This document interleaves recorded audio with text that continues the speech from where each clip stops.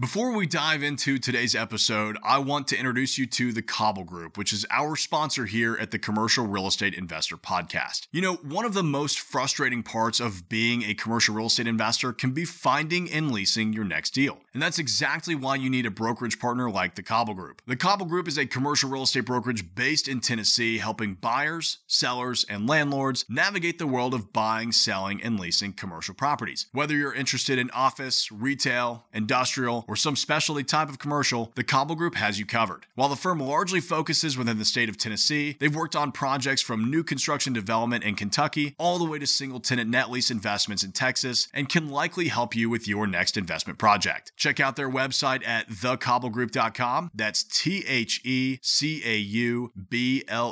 group.com, or reach out directly to the office by email at office@thecobblegroup.com. Now, let's get into today's show. This week's episode originally aired on our YouTube channel, which you can just find by searching for my name, Tyler Cobble, on YouTube. So if any references don't quite make sense, feel free to check out the show notes for a link to the original video. Here we go.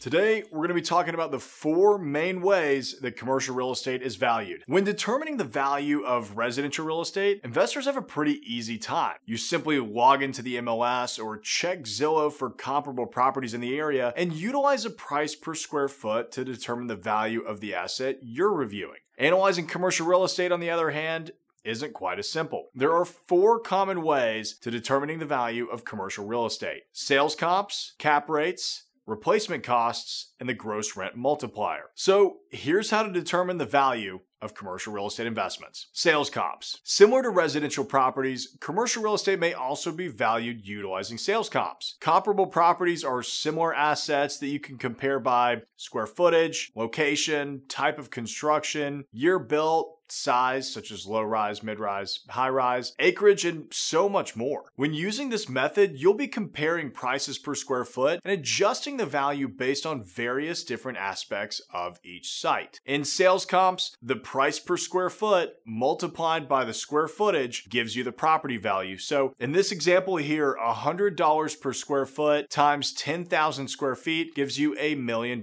purchase price. The sales comp method is the most commonly used when an asset is largely or completely vacant, meaning the income, or obviously a lack thereof, adds little to no value to the property. In this instance, you'll review the tax records or CRS data, which is a favorite here at the Cobble Group, to find those comparable properties that have recently sold nearby. Your next option is capitalization rates, or cap rates. In my experience, the cap rate method is the most popular for determining the value of a commercial real estate investment. Commercial properties are largely valued based on the amount of income that they bring to the owner, so investors are essentially purchasing the stability of the cash flow of that asset. A cap rate is the anticipated cash-on-cash return if the asset was purchased in all cash. So in a cap rate scenario, the annual net revenue divided by total purchase price gives you the cap rate. For example, $100,000 per year divided by the $1 million purchase price would give you a 10 cap. So why do investors use cap rates? Well,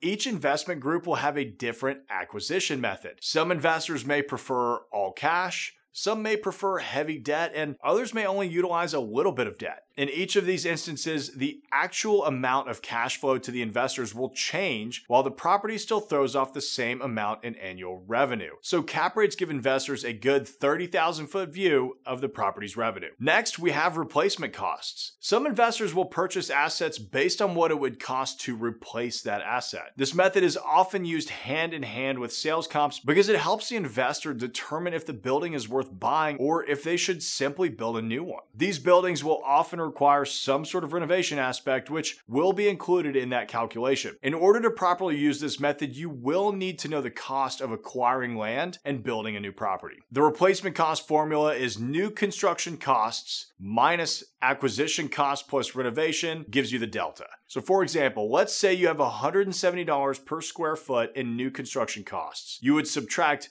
$80 per square foot if that's your acquisition cost of a new building, plus $25 per square foot in renovations, which would give you a $65 per foot delta. This delta is intended to show the potential profit for investors in this scenario. If that difference is positive, then you could flip the property for a profit or rent it out at market rates. However, if the delta is negative, then you likely don't have a deal at all. Now finally, we have the gross rent multiplier. The gross rent multiplier, or GRM, is another solid method for determining a property's value. The GRM is a ratio of the total price of the property divided by the gross revenues received from that property. This number will tell you how many years it would take to pay off the property based on the gross rents received. So a lower number means the investment is a better opportunity. Using the GRM, the total purchase price gets divided by the gross rents, which gives you the gross rent multiplier. So in this example, a $100,000 purchase price divided by $10,000 a year in rent gives you a 10 GRM. In this example, it would take 10 years for the property to pay for itself based on the gross rent multiplier. The inverse of this method is used to determine an investor's value of the property. If you want your property to pay for itself in 7 years, you would use a GRM of 7. So as the investor, you would take the gross revenues of the property that you're looking at and multiply that number by your gross rent multiplier of 7. So using that previous example, an investor would multiply the $10,000 in annual rent times 7 for a total investment value of $70,000. This number is a bit more subjective than the others, as different investors will apply different GRMs when looking at assets. So it's just not as commonly seen as cap rates or sales comps. Now, one thing to keep in mind, the market. At the end of the day, the market ultimately determines the value of a commercial property. Even if you're determining value based off of recent sales comps, market cap rates, or other methods, the property is only worth what a buyer is willing to pay for it. That's why you'll see some properties sell for more or less than you feel they're worth. The timing in an acquisition or disposition can be everything. So there you have it for today's video. For more investment strategies, leasing and management tips, market updates, and more, smash that subscribe button, hit the like button if you like this video, and leave me a comment if you have any questions on how to value commercial real estate.